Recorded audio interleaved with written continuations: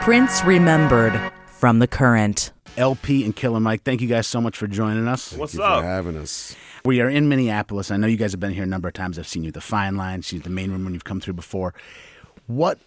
How do you interact with the legacy of an artist like Prince, both when you're saying it was an influence as a producer, but also when you're actually coming to the Twin Cities? Like, does it bring any emotions to be in that room? Absolutely, man. Absolutely. I flew here when he died, like that weekend. I was at where were we? Coachella?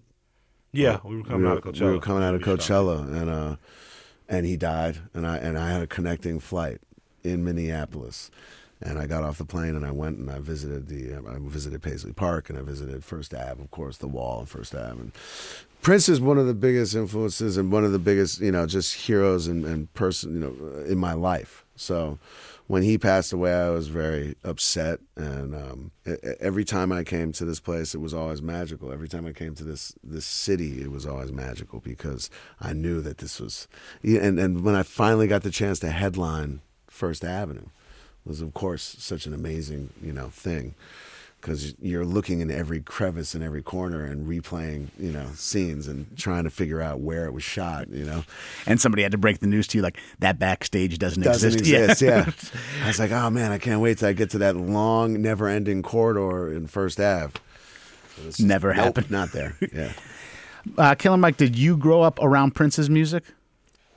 Yeah, of course I did. How could you not? The reason I thought you could not is maybe because of the grandma who was so into church. I know that caused a lot of schisms. It did, but my mom was 16, and my mom left a record collection, and we went to my mom's on the weekends, and that was party central from Friday to Monday. So, on weekends I wasn't in church with grandma and listening. My grandmother played dope blues music, too, so I got into blues and I got into gospel, which I'm glad I did, which took me to soul. And then, so by the time I got to Prince, I liked Prince, but at the time I liked Morris Day and the Time more.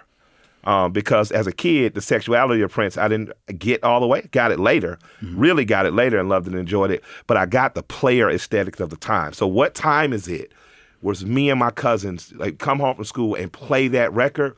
And it was like I still probably use some lines on girls that's up and through high school. You know what I mean? Like when Morris Day is describing being in the car with the girl and pulling out a camisole out of the club compartment for her to try on. I just thought he was the coolest dude. And then I met him in Atlanta years later, and he was the absolute same character. He treated me like, kid, get away from me, which is what I always expected from Morris Day. So you met Morris Day in Atlanta? Absolutely, in Hartsfield. He may live in Atlanta now. I don't know that, but he was there often at the time.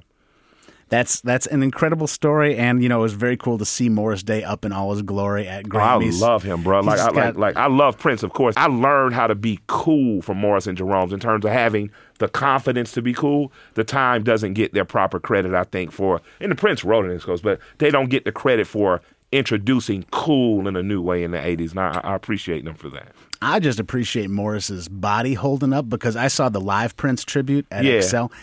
For about 8-9 bars, they're still doing that dance move. Killing it, like, right?